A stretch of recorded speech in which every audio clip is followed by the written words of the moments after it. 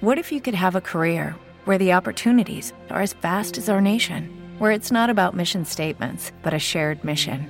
At U.S. Customs and Border Protection, we go beyond to protect more than borders. From ship to shore, air to ground, cities to local communities, CBP agents and officers are keeping people safe. Join U.S. Customs and Border Protection and go beyond for something far greater than yourself. Learn more at cbp.gov/careers.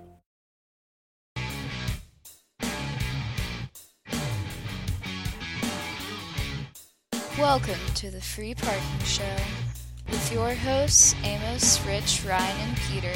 Four sports journalists cover the world of sports with the utmost professionalism, or as much as they can muster after 5 beers.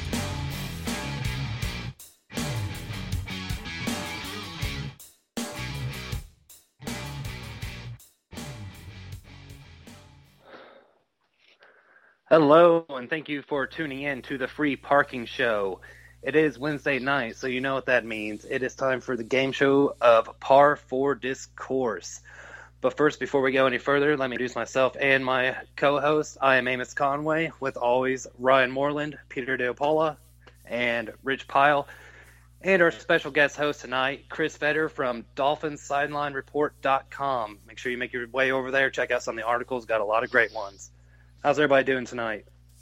Doing great. Ready to kick Peter's ass. Doing good. Oh, all right. Oh, shit. Damn. I'm about to excuse for the week.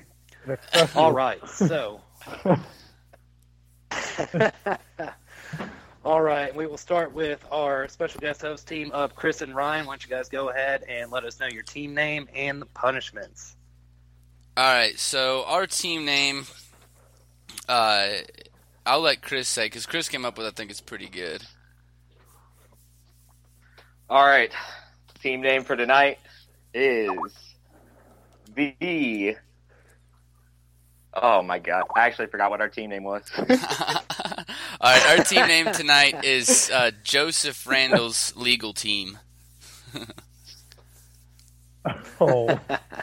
We have a team motto, too, tonight, actually, which is we didn't have much time to prepare because of all the trouble that Joseph has gotten into, so we're a little bit behind on work.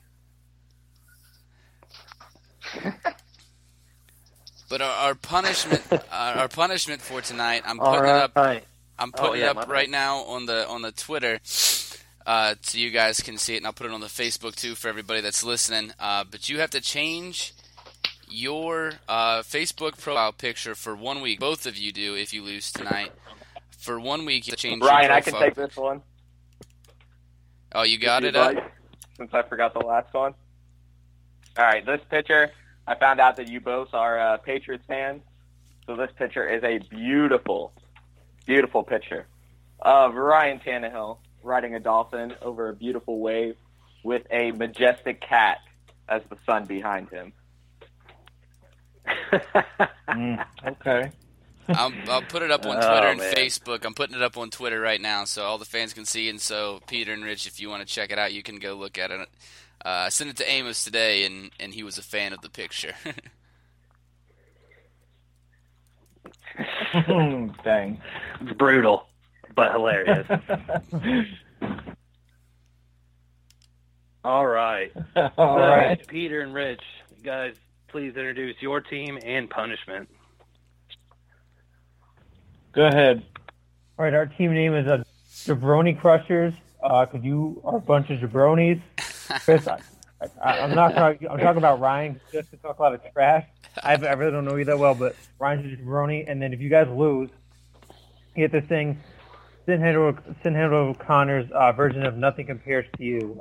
You can find the lyrics online. It's a pretty popular song, so can't wait to hear you guys sing it tonight at the end of the show. I think I know that one. I think I know some of the words at least. I actually know. I think you better than I am. I've never heard of it. Look that up. You and me both there. All right, guys. So are we all ready to get going? Have we all studied and prepared? Oh, yeah, definitely ready. Yeah, sure. All right. Absolutely. So Yeah, some good that's what news you and call it. bad news. Yeah. And we'll start off with the bad news. All the questions I sent you are not the ones that I'm going to ask. The good news, I'm just joking. Don't Great. panic. We will start off with question 1, which is, at the age of 35, Jose Bautista is demanding a 5-year, $150 million contract from the Toronto Blue Jays. Should they pay up or should they let him walk? And Chris, you being our special guest host, I will let you take this one first. Followed up by Rich. All right. Sorry. Thank you. All right. I mean, honestly, this is just the absolute reason why I love baseball. When you have someone in their late 30s demanding that they want a $150 million contract. I mean, honestly, in my opinion, I'd trade him. You got him for $14 million right now. I really like Bautista. I mean, he's a great power hitter. But at 35, he's nearing the end of his career, and there's much bigger needs on that team than just having Bautista. I mean, even at, in his contract, he'd be 40 to 41 years old playing. I just think he's going to drop. I mean, he's a 200 hitter. I mean, he's great. This year was incredible, 40 home runs, but I just really do not think he is at all worth that price.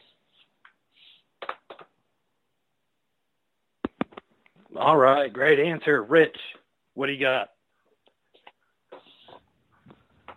Yeah, I think I think Toronto should at least hold on to him till the end of this year and then see what he does before renegotiating his contracts. I know this is the year of that 5-year deal he signed the last offseason, but at 35, I can see it from both sides. I can see him wanting to get that one last paycheck before he retires. So, of course, he's going to demand money. Some of his stats were okay, but at that age, I think it was somewhere around the $30 million a year mark.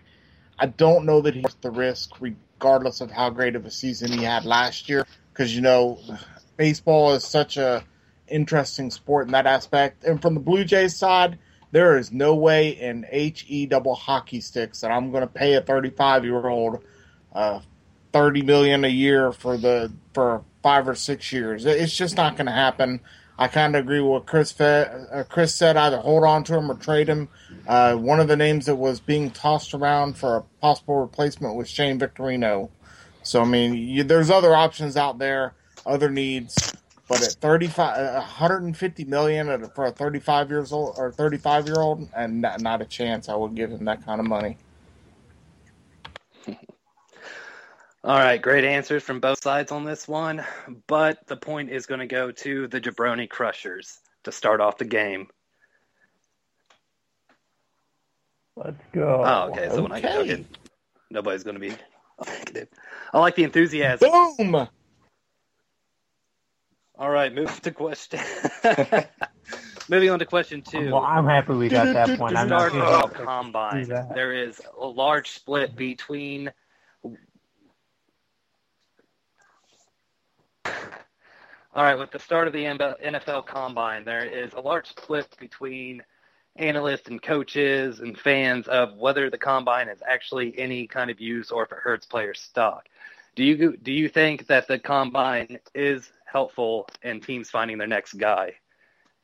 And with Chris going first last time, we'll have Pete go first this time, followed up by Ryan. All right. I don't think, honestly, that this helps teams find the next guy. And I say that for a number of reasons. One, there are cases where people have jumped up and they have helped teams out. But when you think about what they're really doing there, it's like skill drills, athletics. How fast can you run a 40-yard dash? What's your long jump? How high can you jump? And then you do have some throwing and catching and running and cone drills, things of that nature. But in my opinion, I don't think it really works because we've seen guys that have done really well in the combine. You look at Jamarcus Russell, who ended up being a big bust. Now, part of that could be because of his attitude, but teams, I feel like they look at too much of the physical tools. What have they done on the playing field when they were in college? To me, tape tells more than a combine. Now, if you want to know how fast the guys are, how high they can jump, I get it. Maybe if for a wide receiver, you want to see how fast they are, how high they can jump if you want to have a speedy guy that can take away the defense. But in my opinion, I just don't see it really making much of a difference. And even Bill Belichick said that it's not a good idea. He pretty much said, I'm trying to find the quote, but he pretty much dissed it, saying that you don't want them. And here's what he said. I think that is a huge mistake for a lot of those players talking about the players at the combine. But I'm sure they have the reasons for doing it. We're training our players to play football, not go through a bunch of those February drills. And I agree with him, because what you've done on the field since even high school has changed you for the NFL when you're that good. Because to me, throwing a football where there's no pressure in front of you doesn't tell me anything. I want to see what happens when you're in the game and you're playing live. I don't care how fast you can run a 40. If you can't run a route, find a hole, stop a wide receiver, tighten up from getting by you, you know what? It just makes no sense to me. And I think the combine is a waste of time, in my opinion, and that's just how I feel. Yeah, for me, I'm gonna say yes and no. Great answer. Sorry about that. I'm gonna say yes and no here. I'm gonna say yes because this year they're inviting 332 players to the combine. And only 253 of these guys will get picked in the draft. So a lot of these guys haven't gotten a lot of exposure. They're guys from small schools that NFL teams haven't gotten to look at yet. So it gets them exposure. They get to get a chance to improve their draft stock from maybe not being a drafted to being a 6th or 7th round guy. But then mostly no here. I think a lot of these drills are heavily overvalued. The 40 comes to mind above all else. Think about it this way, though. How often do you see a non-wide receiver run 40 yards straight down the field? How often in a football game does a player only use his upper body strength? You know, if a guy's got, benches 225 pounds 40 times, he's like, yeah, he's got a great upper body. But if he doesn't know how to anchor his butt, if he doesn't know how to work his leverage, he's going to be beat every single time. Just speaking of the 40, look at the top 10 best 40 times in combine history. The 3 guys that pop out as like the stars that have actually gone on to do something is Darius Hayward-Bay, who's had like an iffy at best career, Jonathan Joseph, who's a 2-time Pro Bowler, solid cornerback, and Chris Johnson, who has had an up-and-down career since he joined the league. You know, it's way overvalued. Those guys, anybody who runs a sub 4.3, gets in that 4.2 range, is instantly considered a first-round draft pick for some reason.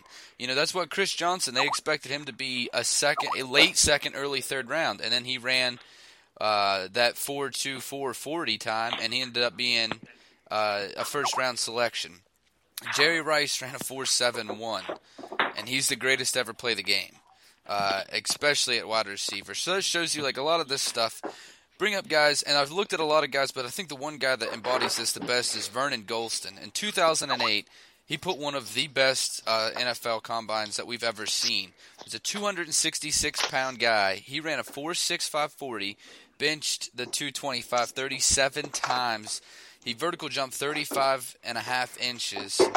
And then Golston has never recorded a single sack in the NFL. So that shows you, like, a lot of these drills are just, does not show anything about how they play football. It shows how fast the guy is, how strong his upper body is. But that doesn't tell you if he can catch the ball. That doesn't tell if he can run routes. That doesn't tell if he knows how to leverage his body, what his lateral quickness is. A lot of these drills are really, really overvalued. So I think that a lot of it affects these guys' draft stock, which affects how much money they make long term. When there are plenty of guys out there that'll run a little bit slower with 40, won't put up as much weight, but are a far better football player.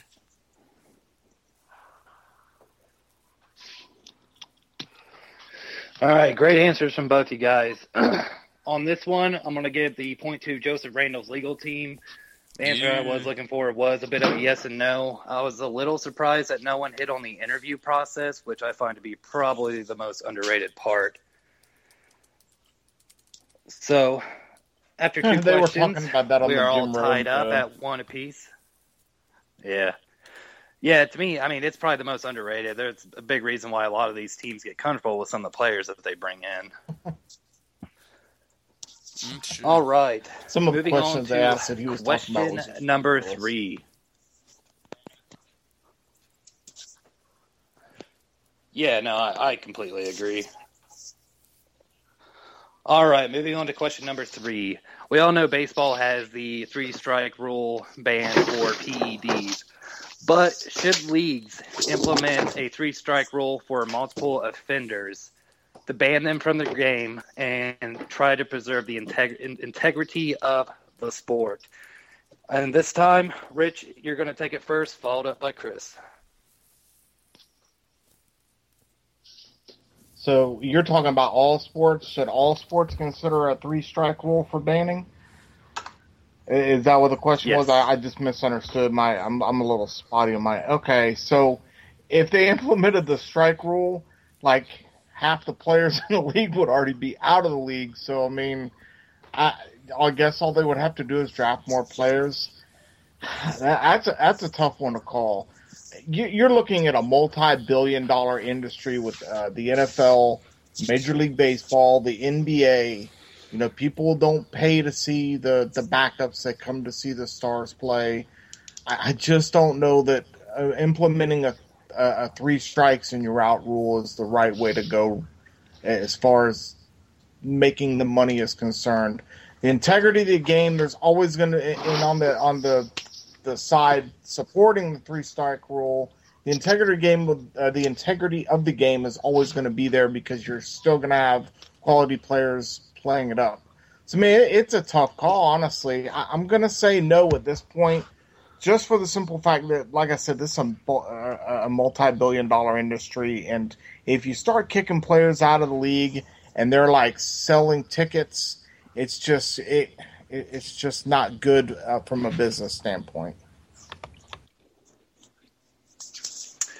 All right, very good answer. Chris, what do you got?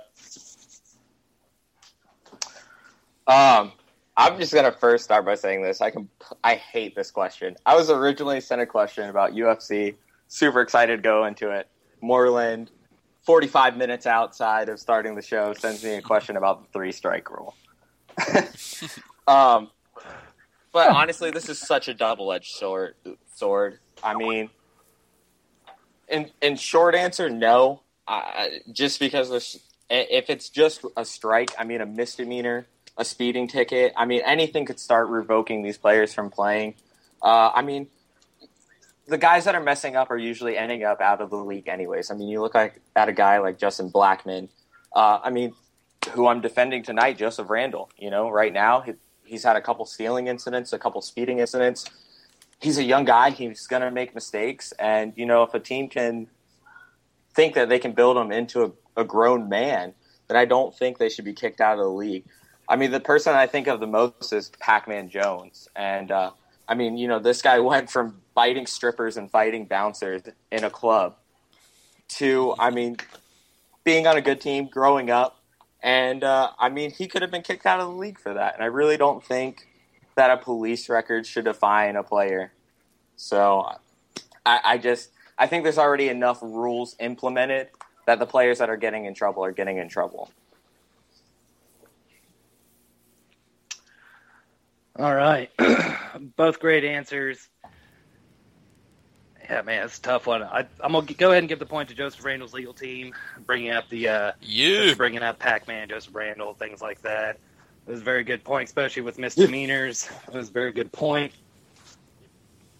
So Joseph Randle's legal team takes the lead 2-1. And now moving on to question numero Can I just 4. add a quick comment on that?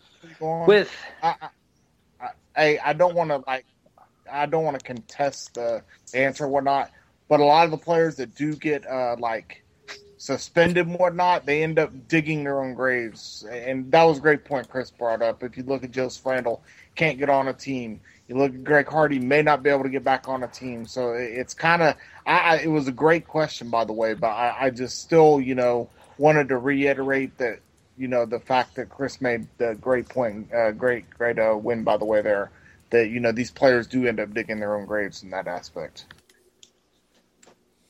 Yeah, no, thanks. I completely agree. It's just No, you're all right. Go ahead, Chris. No, it's just it's a rough thing to go through. I mean, even now you think about the Ray Rice original suspension, like there's so many, like that should have been so much more than what it is. And I mean, if you're even talking about a police record, I mean, you know, there's players that get away with things that they do. I don't think it should be judged. I really like when teams get involved in things like that. And I just think, especially with Roger Goodell, it's just a slippery slope of what the strike rule would become. All right. So to question 4. With its recent self-ban from the tournament, the University of Louisville has been receiving a lot of demand for the dismissal of our men's basketball head coach, Rick Pitino. Do you think that they should dismiss him, or do you think it's something that he had really no clue about and nothing should be done to him? And since Peter went last time first, Ryan, you will go this first and followed up by Pete. No, absolutely not. Here's my, Rick Pitino didn't do anything that any coach at a big basketball college is doing or has done.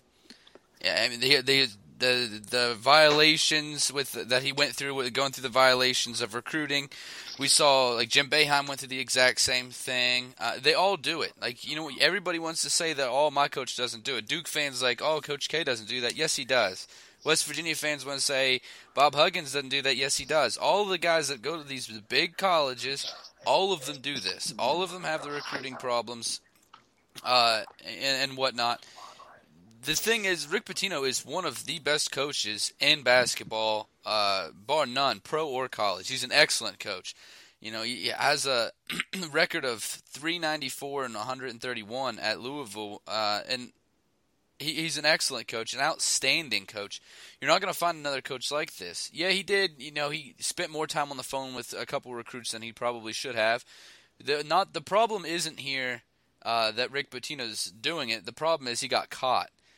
And then you have the other stuff going on around the university with, players supposedly getting papers written for them or tests taken for them and stuff. If you think that doesn't happen at every major college with basketball and football, you're out of your mind. It happens. I mean, do you think that some of these guys, these gigantic defensive ends, and you hear him in an interview and he doesn't even know how to say the word ask properly, you think he is writing long papers on Shakespeare? Do you think he is taking that economics class? No, he's not.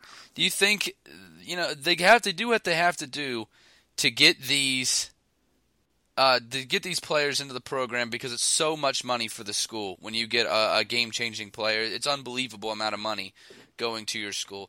So they do what they have to do, and they do it to keep their job. Everybody knows the coaching market and how awful it is to be a coach. You have no job security whatsoever. So they do what they have to do, and he's doing exactly what every other coach is doing. So no, I don't think Rick Pitino should go at all. He's an excellent coach, and he's an excellent coach, and he shouldn't lose his job just because fans think he should. He's an amazing coach, and they would not find anybody better to replace him, because everybody that's better than him has long-standing jobs in the NCAA. All right, very good answer. Pete, what do you got? Well, I was kind of surprised by Ryan's answer there, to be honest with you. I thought he said he should be fired, and I think he should be fired because you look at the scandal. Obviously, the escort scandal is pretty huge, and I know Ryan said that every major college has their flaws and when it comes to recruiting, but I think when you have escorts, this isn't saying that having people write papers or take tests isn't crossing the line, but this is pretty bad, and this is also morally wrong because you're using school funds, which I would assume their school funds are from the boosters, to use prostitutes to help recruit. And I think that there's something very wrong with that, because not only does it shine a bad light on the basketball program, but the school too, because if they're allowing funds that the school uses to be used to buy prostitutes, or I don't know, I guess you could buy their services, which I guess you would call, I don't know, but that's wrong. And I'm glad that Louisville did the self-imposed ban. I thought it was the right thing to do, but the best thing to do would be to do that and fire Rick Pitino. And I think, to me, why the school did the ban was because they're trying to maybe cover up for more things instead of allowing the NCAA to step in and do more investigation.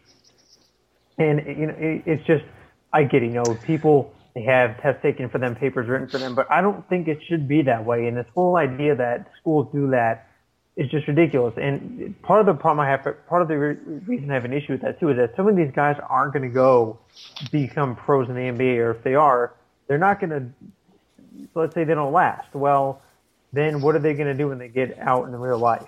Colleges should be holding their students responsible and making them do their work and not allowing these head coaches to run around and pull stunts like this. And I don't agree with it, and I don't like it at all. And I think he should be fired. And frankly, this not only, but the whole escort thing, that kind of puts a stain on Louisville in my opinion.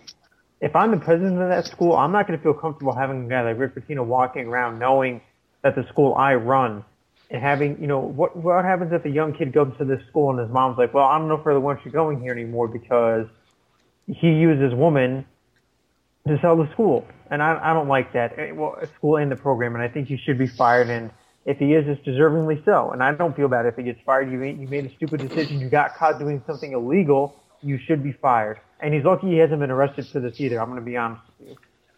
Hookers and hook shots. Both very good, strong answers for both sides.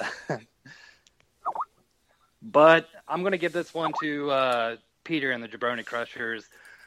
I agree. I think he should be fired. And I understand the fact that he's probably not doing anything that any other coach is getting, has gotten caught with. I thought Jim Boeheim should have been fired. I think he should be fired too because, he knew something about it. There's no way anything goes on with that basketball that he doesn't know about.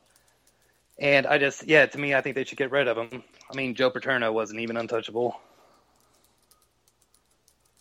And that actually is going to segue us, yes, I use that word, into our fifth question.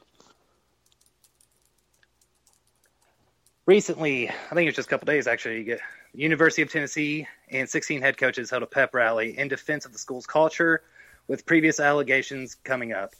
Do you think this will leave a lasting effect on how Tennessee is viewed in the college athletics and academics? Right, or Chris, go ahead and take it first. Well, so I've really started researching this story as of today. I mean, I haven't paid a whole lot of attention to it. I've heard what exactly is going on, and I really don't think that a program should be put as a bad program because of something that happens. I mean, if what the accusers did was true, that falls on the individual. It doesn't fall on the program and the school. I mean, regardless of whether it's Tennessee, Nevada State, I mean, any of these schools, this is becoming a real problem in college, and I think the way that a school gauges it and fixes it will really show on what that school has done. I mean, so far from what I've seen, the Volunteers are handling it completely and very good. I mean, I've seen that the coaches have talked to the students individually, given the pep rally and things like that. So, I mean, it's an awful, awful situation, but it seems like Tennessee's handling it extremely well. And I don't think that, there's been a lot of accusations on Tennessee so far with all this Peyton Manning thing coming out. And I just don't think it should cloud people's view of what they have of Tennessee.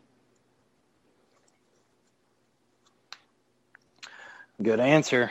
Rich, how about you? I'm going to say no, and I don't really know much about what was going on, but I will tell you this. I've got family from my dad's side of the family all through the state of Tennessee. They're Titans fans, but they absolutely, they like the Titans, but they wouldn't be considered diehard Titans fans like they are for the University of Tennessee. Go Titans! Their love for that team runs so much deeper. Well, what I'm saying is their love runs so much deeper for that school than it does for a professional team. I even asked my cousin, I said, so what do you think of the Titans? He's like, well, I like them, but, Tennessee's, they've been around much longer than the Titans had. And for that school to do that, it was, kind of like, hey, we're sticking together. And I've talked to aunts, uncles, like I said, all kind of relatives, and they're supporting the school 100%, no matter what allegations come up. So for that state itself, I don't see it being an issue. But if you look from the outside looking in, there may be an issue. But it is what it is, and there's not going to be an issue from the actual people that live in the state of Tennessee. So. All right. Very good answers from both sides. Joseph Randall's legal team is going to get the point for this one, like bringing up, especially the things going on in Nevada. And it's becoming a very, very large issue. And I don't know if any of you guys actually listened to any of the press conference, but the University of Tennessee women's basketball coach basically was trying to defend it and saying that, like, okay, well, if you come here, then you don't know to be going out by yourself and stuff at night, which is a little bit of an awkward point to point out when you're trying to fit in school. But it is a good point because it is about anywhere you go anymore, and I thought that was an excellent point to bring up. Go, Chris. All right, so after 5 questions, Joseph Randall's legal team has 3, straight, and the Jabroni Crushers at 2. Woo! All right, moving on to question number 6. With the recent FIFA scandal, they will be electing a new president soon. I think it's supposed to happen Friday, actually. Many think it's a PR stunt that nothing will change as far as corruption. Others think the culture will change. What stance do you guys take on this? Peter, go ahead and take it first. Well, I got to be honest with you. I don't think it's going to change anything. Obviously, during the reign of Sepp Blatter, did I say his name right, or did I butcher that? Yeah, it's something like that. It's European. All right. Well, yeah. I know that there's been a lot of scandals under his watch. This probably just being one of the worst ones. But when you have bribery and racketeering, and there was the Qatar bribery scandal was one of them. Then there was the allegations that some of the World Cups were bought.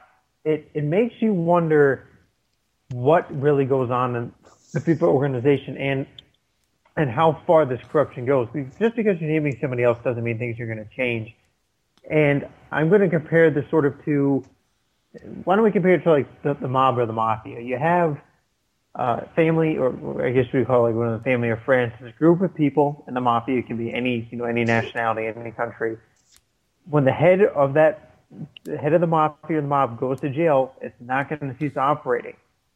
The next person in line will do the exact same corrupt things the person before them did, and so on and so forth. The only way you can stop this from happening is by having auditors go in and maybe you fire everyone and get a whole new board of directors. But the problem is, in a business like FIFA, there's corruption. I think that people are always going to be okay with corruption because soccer is such a big sport that people aren't going to care if there's things going on behind the scenes. But when it comes to the light, people seem to care. But it's sort of like one of those things, like if no one sees you do it, if no one sees that you did it, it means you didn't do it. It's sort of like, I think, the way people think sometimes. And just because this guy's going away doesn't mean that things are going to change. I think FIFA is still going to have probably quite a long time of scandals because, like I just said, it probably wasn't just him involved in these scandals. I'm sure whoever's replacement is might have had a hand in some of the scandals going on too. And even if they bring somebody from the outside, how do we know that they're not already being groomed to be a certain way? Like they're being told, if you want to be president, you have to do the same things the guy before you did, but just don't get caught. And there's an article online on TotalProSports.com of the 10 biggest FIFA scandals during his era. Think about it. That's the 10 biggest ones. What about the ones that didn't make the list? So I just don't trust the next person in line, and I think FIFA is going to have problems for years to come unless they can find somebody from way outside the organization that's squeaky clean, that has nothing to do with this, because we're going to still see bribery. I wouldn't be surprised if we see match fixing, racketeering. I wouldn't be surprised if there's illegal gambling rings involving the head people that want matches to be thrown so their friends can win money. It's just ridiculous, and I think FIFA needs a whole reboot. Otherwise, I just don't trust the FIFA organization in general. Very, very good point. Very strong. Ryan, what do you got for me? What Peter said's 100% right. This doesn't change anything. The FIFA's more corrupt than getting back alley loan sharks. He said it like 100% right. Comparing it to the mob's a good comparison. We talked 2 weeks ago. We sat down and we talked with Steve Cunningham, two-time world champion boxer, and he talked about the corruption in boxing. And I think that, and everybody I think has heard about that, but I think that soccer might be the most corrupt sport in the world if you look at it. The FIFA, they have a paper trail where South Africa, he's the leader of the South African Football Association.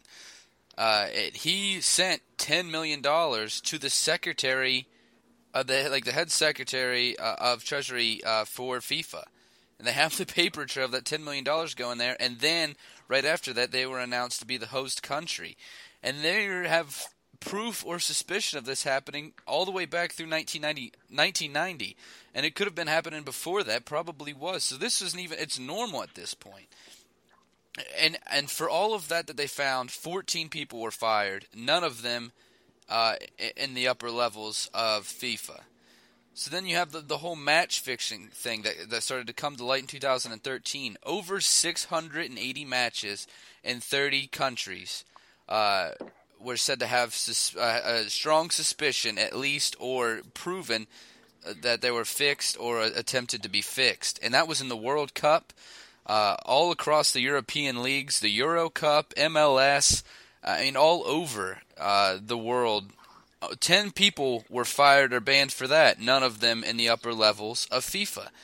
This is... Changing the president would be like saying if you have your county treasurer is stealing money from your county and you think that Donald Trump getting elected is going to change that. Like it's not going to change it at all. Everybody in this game's corrupt from small levels all the way up to the top. So changing one guy is not going to change that. You have it would be impossible, I think, at this point to change it, or an incredibly long process to weed out all the people that are involved in this. It's a giant problem. This is nothing more than a PR stunt. Absolutely nothing more. It's not going to change anything. This kind of stuff's still going to be going on. And remember, when all this stuff came out about the match fixing, it's 680 matches in 30 different countries, and it blew over in like a week. We were talking about LeBron James and Tom Brady, again that next week. It went away so fast. It's unbelievable, the kind of corruption, and this is nothing but a PR stunt. Oh, man. Very, very good answers. This is a tough one. All right. I'm going to go with the Jabroni Crushers on this one because I agree that it's something, and I think Ryan started to allude to it, was when Pete said, you got to reboot everything. You got to start from scratch and build the way up, and getting an outsider who might be squeaky clean to come in is not going to change anything, because even if he's squeaky clean, comes in, he's just going to turn corrupt. Because money talks, and soccer is the largest sport in the world. It's football. My apologies. Bernie Madoff and me. Yeah, I hear you. All right. Moving on to question number 7.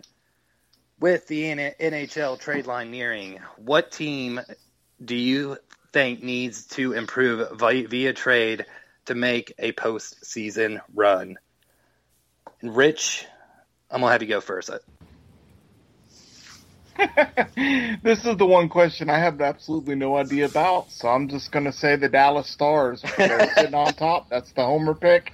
Then bring in another scorer, and I'm just going to leave it at that. I have absolutely no idea. Sorry. All right, Chris. All right, so I'm going to get three in a row right. But so I'm going to stick with Florida teams on this completely and just go with the Panthers and the Lightning. For the Panthers, this has been an excellent season. They won 38 games in 2014, and as of right now, they've won 59 games this season. And, these seasons are few and far between for them, so their main priority has got to be to win right now. They're 0-2 against their current Eastern playoff matchup, which would be Boston, and their offense has been a struggle against elite teams. I love the Panthers' defense. I love their goalkeeping, and I think by adding a scorer wherever they can get one, I think this team really has an opportunity to turn heads when they're going for the Cup. And for the Lightning, it's all about getting back to the Stanley Cup. I'm a huge Red Wings fan, so, I mean, Steve Yzerman being with the Lightning, I will follow everything he says to the T because he's going to do it right. The offense is so talented. I mean, Stamkos isn't going anywhere. They've been trying to actively trade players for a while, and I think just adding a defenseman maybe could make that team a true playoff contender and someone who's battle-tested. I mean, someone who made it to the Stanley Cup just last season. Wonder who's going to win All this right. one. Well, you guys made it real tough on this one. I'm actually going to give this one to Rich. Because there is one reason. I simply asked for team, not teams. Oh, that's weak. Oh, It's yes, not I'll weak. take it. That is the weakest of say the It's not week. weak. I just asked for team, not teams. That's the weakest of the week. Yes. Hey, give me a break. Can now. I throw it stop down? knowing hockey. I take it back what I said about soccer being the most corrupt sport ever. This show is the most corrupt sport ever. Okay, Bernie Madoff. Yeah, Well, listen. Come on. ladder. I said team, not teams. That means he went above and Well, beyond I think the Call of entire Duty. East needs a scorer, but I like all their defenses.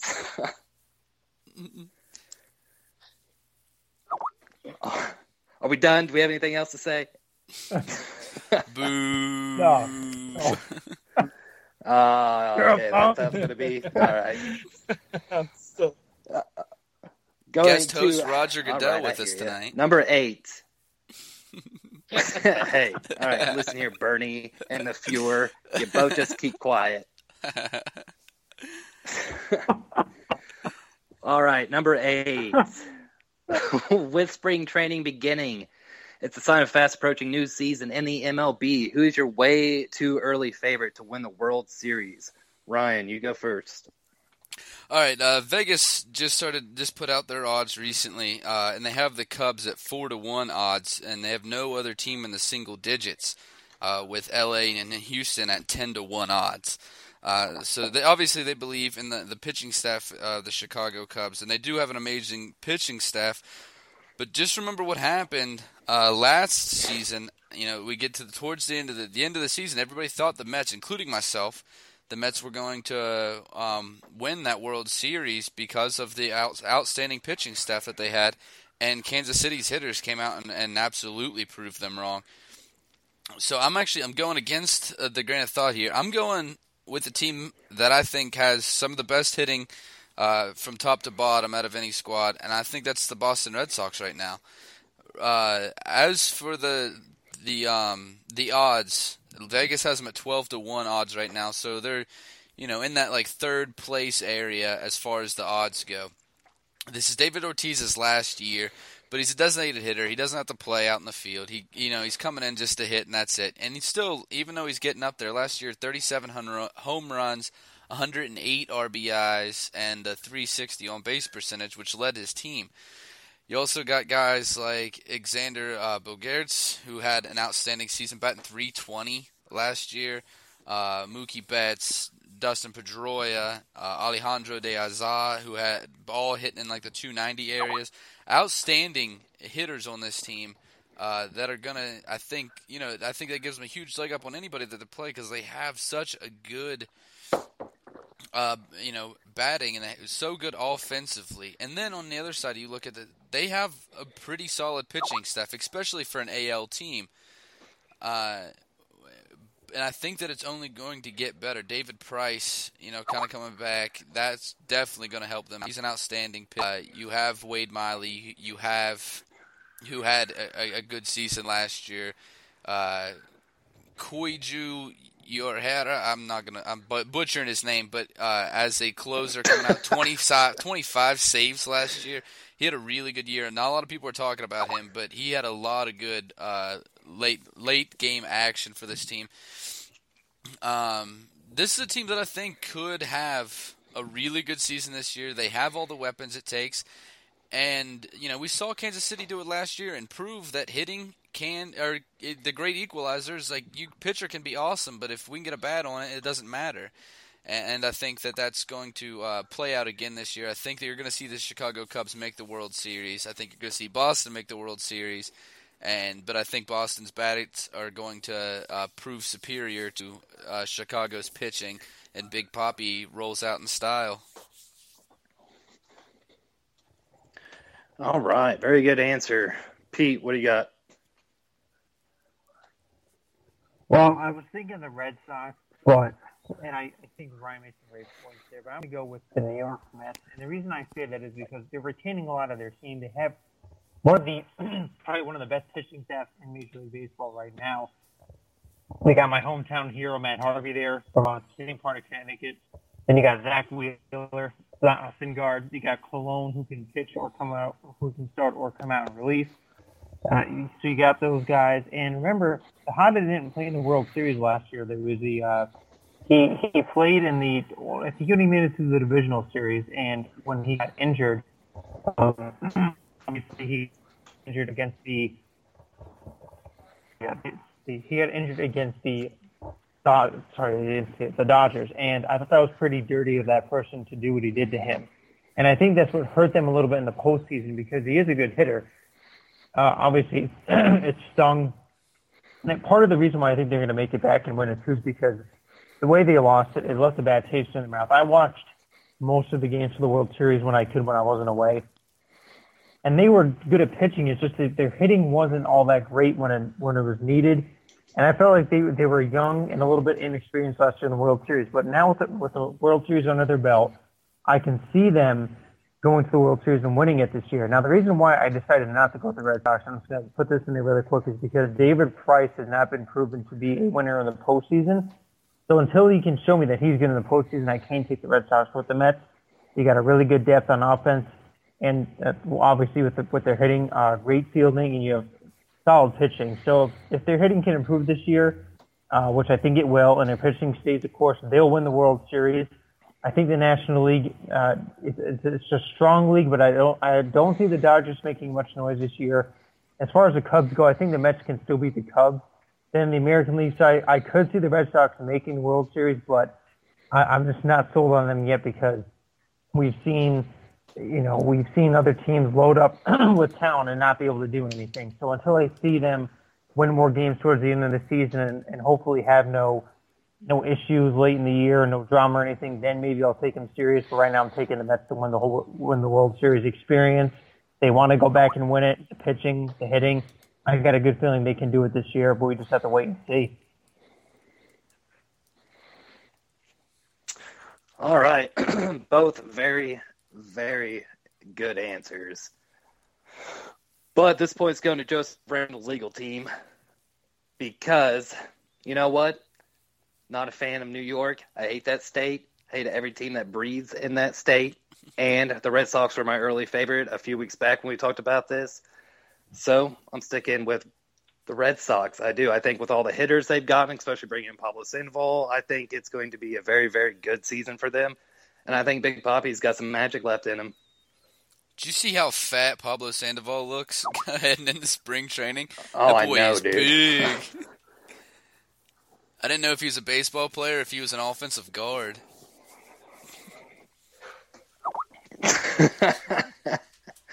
He's just going to stand over the plate and hope someone hits him. He's going to get walked one way or another. He'll get his little rascal scooter out there and scoot his way to first base. Yeah, no, in all serious note, though, the Mets, I know they are coming off that World Series loss. I think they have a very, very good chance of getting back and getting in there. I just think the Red Sox are, I think with the leadership on that team, the great hitters that they've gotten, the pitching's upgraded, I think their shot now is better than the Mets. I think the Mets still have a little bit of growing to do. All right, moving on to number 9 and tied up 4-4. with free agency looming and the recent big names being cut, do you see a shift of power coming in the NFL, or is it just a smokescreen? And I believe, is it Rich? Are you taking this one first, or is it Chris? I lost track. I don't know I don't know either. I'll go ahead and go since you brought it up. No.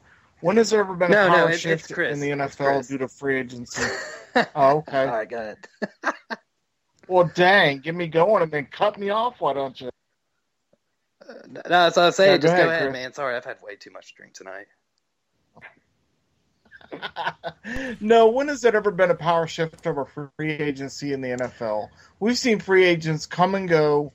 We've seen teams try to buy themselves onto a championship caliber team, and it hardly never works out. I mean, you can get quality in the free agents, but power shift, no. I mean, look what Indianapolis did. Went out and got Andre Johnson, Frank Gore. They didn't address the defensive side of the ball.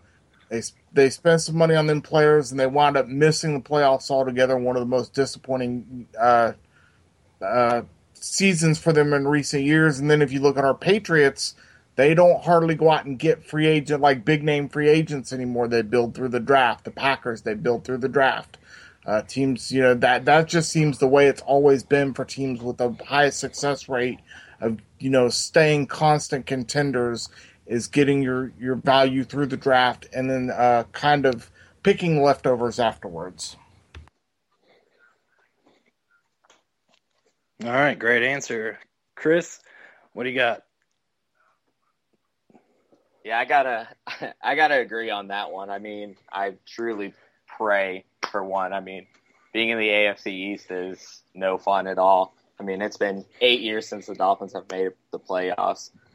I've literally impregnated more women in 10 years than the Dolphins had playoff wins. And if the mother of my child is listening, it's only one. But I'm not sure if there's so much power change as there will be. There's some good teams that are coming up that could get a lot better. I mean, you look at the Jaguars, you look at a team like the Rams.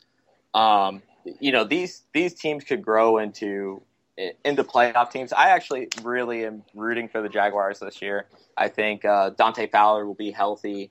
They can get someone like Jalen Ramsey or Vernon Hargraves in on that team and really change that whole defensive dynamic. So I do think there's up and coming teams, but no, I don't think there'll be a power change. I think your Steelers, your Patriots, your Broncos, I mean, all of these teams can grow back into a playoff team. Great answers by both.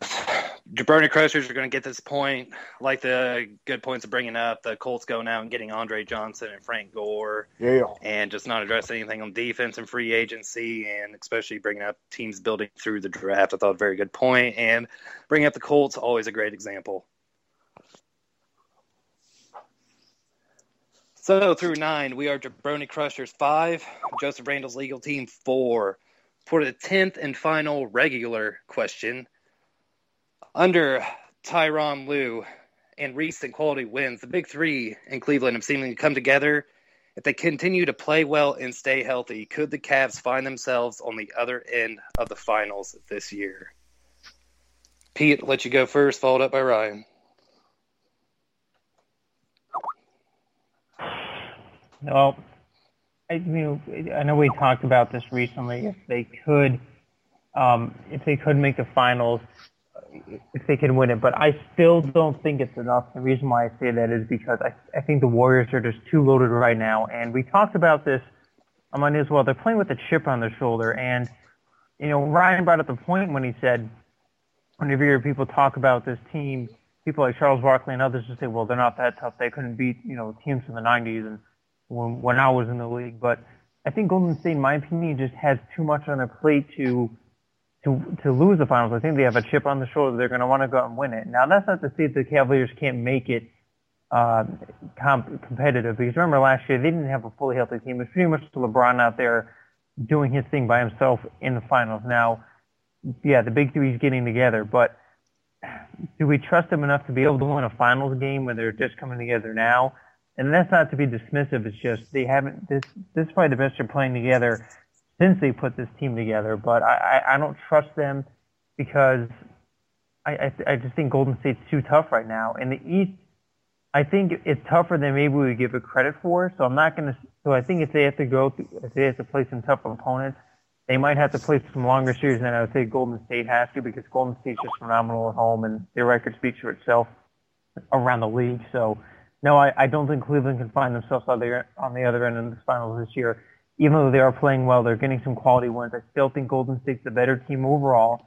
And again, that's no disrespect to Cleveland. I just don't trust them. And remember, like we said on the show, Golden State has a lot. They have a lot of people talking about them, saying they shouldn't have been in the finals last year. They shouldn't have won it. They got lucky, blah, blah, blah. Well, I think even if Cleveland comes in healthy and better team than last year, I still think Golden State beats them because they have a lot of pride riding on the finals, assuming that they meet up. But Cleveland, I just don't trust them in the finals. It's just, it's LeBron has had his issues in the finals. Cleveland's history of playoff success speaks for itself too, not just for the Cavaliers, but other teams in in Cleveland. So I just don't trust Cleveland sports, period, and I don't trust the Cavaliers at all in the finals to win it. All right, very good answer. Very strong. Ryan, what do you got? I'm going to disagree here. I think the Cavaliers absolutely have a good chance of winning the finals. If you look first thing at the road, their road to the finals, it's obviously much easier for the Cavaliers to get there with the talent that they have on that team. If they're healthy, than it is for Golden State. Golden State has much tougher opponents. They're going to have to get through teams like the Spurs and OKC and the Clippers that have very talented rosters. I mean, everybody knows that the West is stronger than the East right now, and the Cavaliers are going to, they're just going to cruise their way into the finals before they face a team that's really challenging for them. So then you have that point, which is it's going to be a much harder road for Golden State, especially with that Spurs team. That I would not be surprised to see the Spurs make the finals. That wouldn't shock me. But I'm going to say this, too. You look at last year, these two teams played. Timothy Mozgov was second on the team in scoring for the finals. If you take out Kyrie Irving, who only played in one game, he had the second most points per game with 14. So he didn't have nearly as much help. So if this team stays healthy, there's no question that they have a chance. They still won 2 games last year with LeBron James basically doing it all by himself, playing over 45 minutes a game, dropping 35.8 points per game in that, with 13.3 rebounds and 8.8 assists. The guy almost averaged a triple-double in the finals. An absolutely outstanding showing. I think a lot of people forget that is how awesome LeBron James played in the finals last year, because he was doing it all by himself. I mean, you just look at the minutes, the way they're broken up here. Tristan Thompson was playing 41.1 minutes a game. That's what he averaged for the finals. And you look at these guys that were playing outrageous minutes for the talent that they have. Iman Shumpert playing over 35 minutes a game is not what you want from that guy. You want to have Kyrie Irving and Kevin Love here. Now, health is going to be, the big question. But if they can stay healthy throughout the finals, there's absolutely no question that they can. They have a shot at winning the finals. If they can take 2 games with LeBron James by himself, basically, then they can take the series with the other 2 members of the Big Three in Cleveland. That's just a bold, hard fact. They have that kind of talent to compete with this team if they're healthy.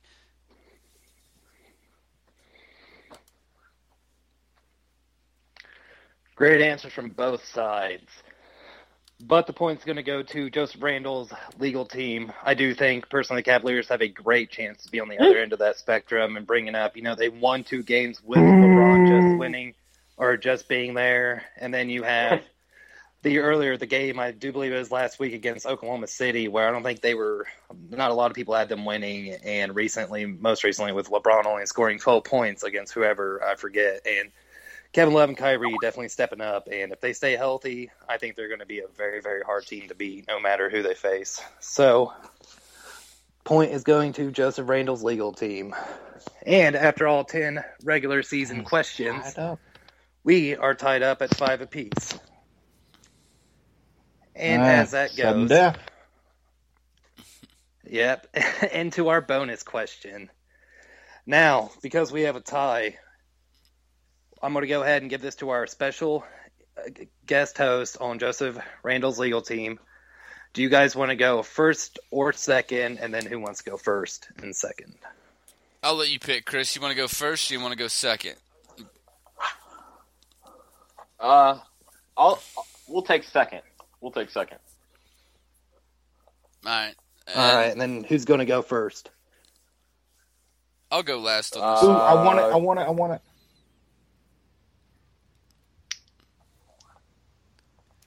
Chris can go. Go ahead. All right. I mean, Chris can go first on our team, and I'll go right. second. Rich, you want to go first? Okay. Yes, I want to go first. I want this question. So, all right.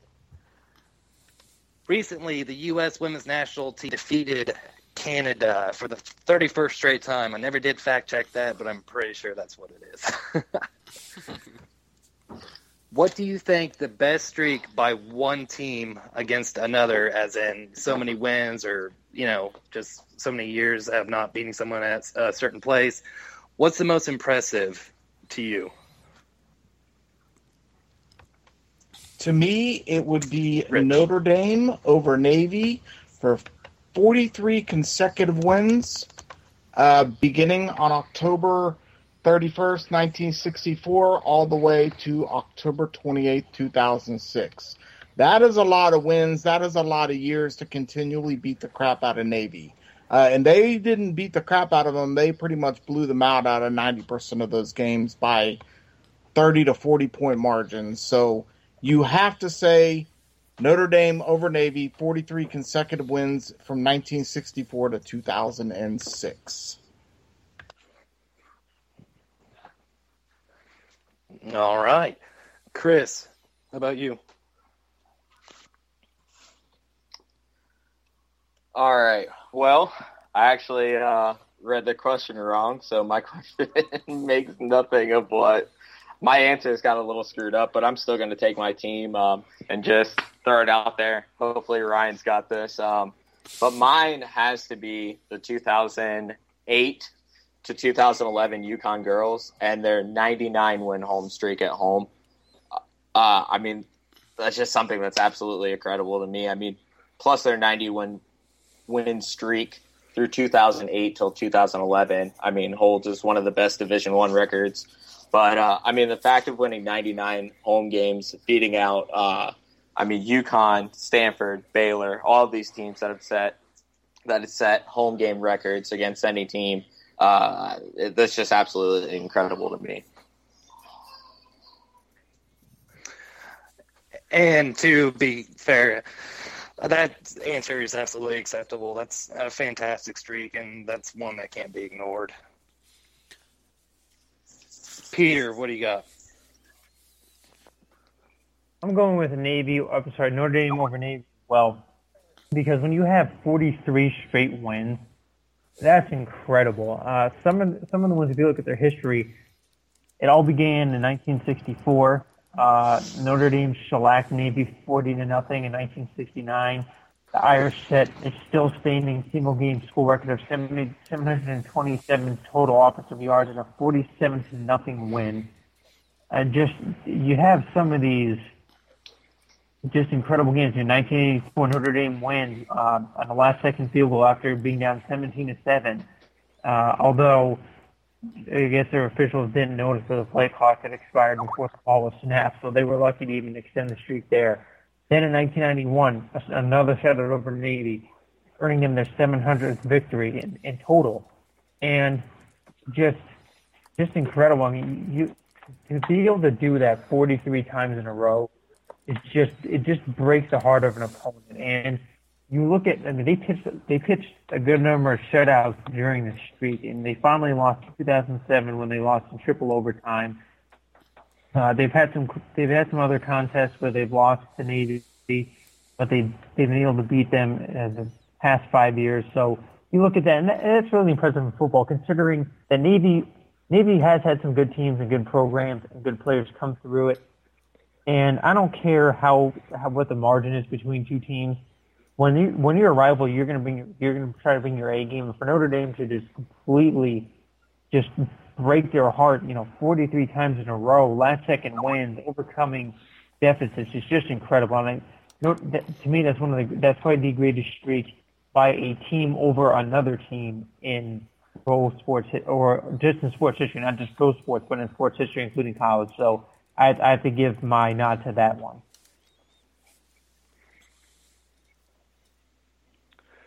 All right, very good. Ryan, how about you? What do you got? Well, we're setting a theme tonight. Peter and Rich have the exact same answer I have here. Notre Dame over Navy. As they both said, 1964 to 2006, 43 consecutive wins over 43 consecutive years. 8 presidents have served during that stretch of time. Lyndon B. Johnson was in his first year as president when Notre Dame started this streak. As a total, through all of the times that they've played, they're 76, 12, and 1 against Navy, starting in 1927. 43 is obviously Notre Dame's longest streak against Navy. Navy's longest winning streak against Notre Dame is 2. During that 43-game winning streak, Notre Dame scored 1,546 points. Navy scored 511. That is 3 times as many points.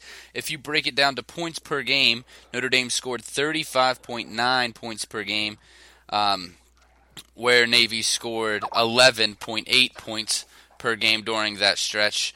As Peter mentioned, there was a lot of shutouts. There was, in fact, 9 shutouts during that 43-game stretch. That means that 21% of the time during that streak, they shut Navy out, and at one point they did it 3 years in a row. So there was a 3-year stretch where Navy didn't score a single point against Notre Dame.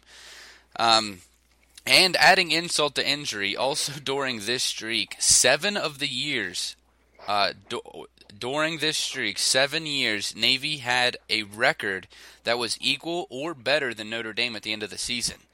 So sometimes they had a better team, but still couldn't beat Notre Dame. And 100% honestly, if it wasn't for Charlie Weiss and him demolishing Notre Dame, just destroying them from the inside out, this streak would be at 52 right now. And I know some people would say, well, Brian Kelly was there for their most recent loss to Navy. He was, but that was in his first year with Notre Dame. He was playing with Charlie Weiss's team. That was the last time. If it wasn't for Charlie Weiss, I strongly think that they would be at 52 wins right now, and the streak would be continuing. But it has to be Notre Dame versus Navy. We've never seen teams that have played this much that it's just been this one-sided.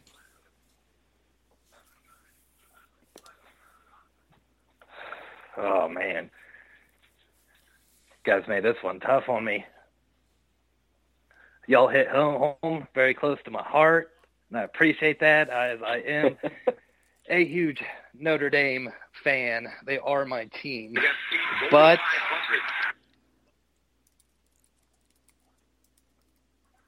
we'll have to give the point to Joseph Randall's legal team. Bringing up the fact that Charlie Weiss has ruined that streak and that he single-handedly destroyed Notre Dame from the inside out. It was a very, very good point, one that hits home to me. I've never seen such good teams be badly coached, and all that loss to Navy, the losses to Navy under him and then the one under Brian Kelly wasn't I would say not Brian Kelly's fault. That defense was terrible. That defense has got much better. And I'm going to shift towards Joseph Randall's legal team. Oh, yeah, baby. Yeah, that's pretty funny. Woo! That's pretty funny considering Notre Dame lost each game by less than a point. But that's okay. I'll take the loss. Have you not seen the bowl games, though? Brian Kelly did much better against Ohio State than what we're talking Charlie about Weiss did. Winning streaks. Charlie Weiss. Okay, I know. we got Charlie Weiss destroyed Notre Dame. Madoff. Hey, that was a good one, man. I had the stats. I ran stat deep on that question. I had the ESPN research team back here. You want to talk to him? He did 9 shutouts, the point differential. The point differential The is president. a lot of good points. All right, I'll send you. Yeah, I didn't know there was 8 presidents, but it makes sense. Yeah, that's impressive, man. 8 presidents. How long do they have to change their profile picture for? Bro, Just can I a just week, sing just a song? until- Can I just sing a song? No, man. It's the picture, man. And it's just until next week's show. Next week's Wednesday I night. will sing anything. I will sing literally anything. No, it's not as good, man. As soon as Oh, I that's was a little like, long. I was like, man, we could make like a picture, like a profile picture of just the Dolphins. And Chris immediately sent me back that picture, and I was like, that's the one right there. He had it ready.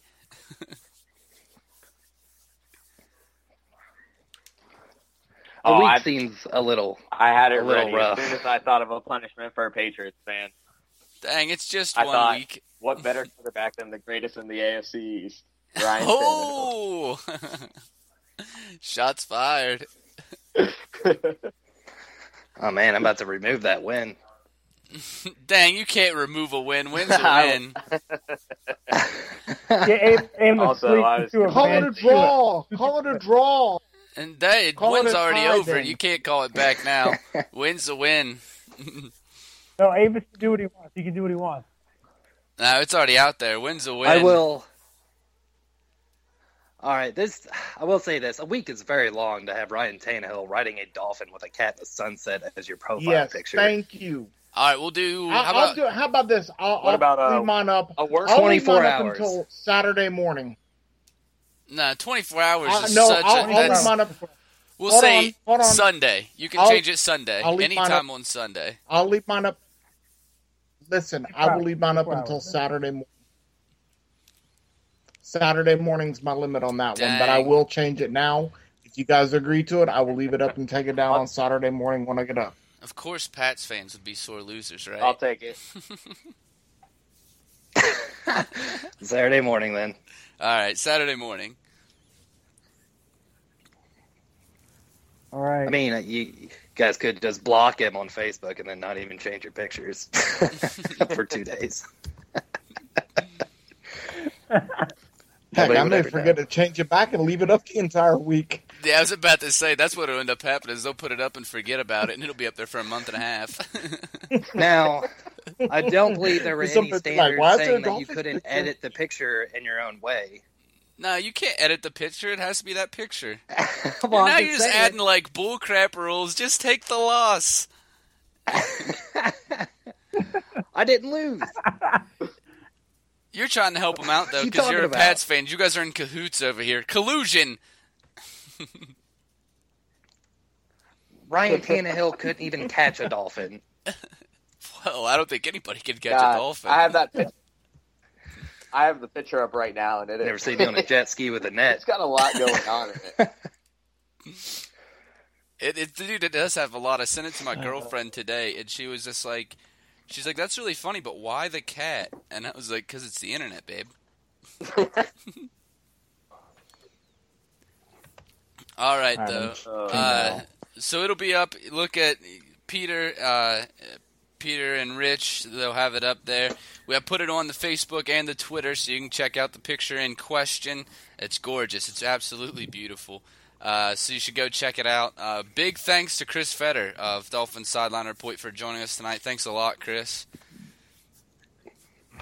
Hey, thanks so much for having me on, guys. I had a Absolutely. blast. I'm not Chris. All right. Thanks for listening, the guys. We have tomorrow. I'm not exactly sure what we're going to do for tomorrow. We'll have something cooking, something special for you guys. And then, of course, don't forget Friday, the free-for-all gets the dynamic duo back. Rich and Peter will be there this week to talk some Walking Dead. So thanks for tuning in tonight. Everybody have a good night.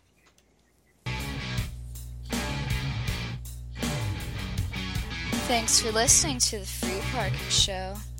To hear the boys live, tune in every weeknight at 9 p.m. Eastern.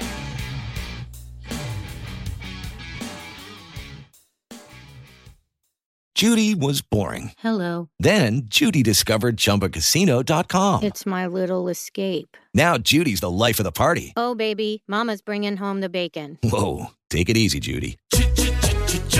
The Chumba life is for everybody. So go to ChumbaCasino.com and play over 100 casino-style games. Join today and play for free for your chance to redeem some serious prizes. ChumbaCasino.com. No purchase necessary. Void where prohibited by law. 18 plus terms and conditions apply. See website for details.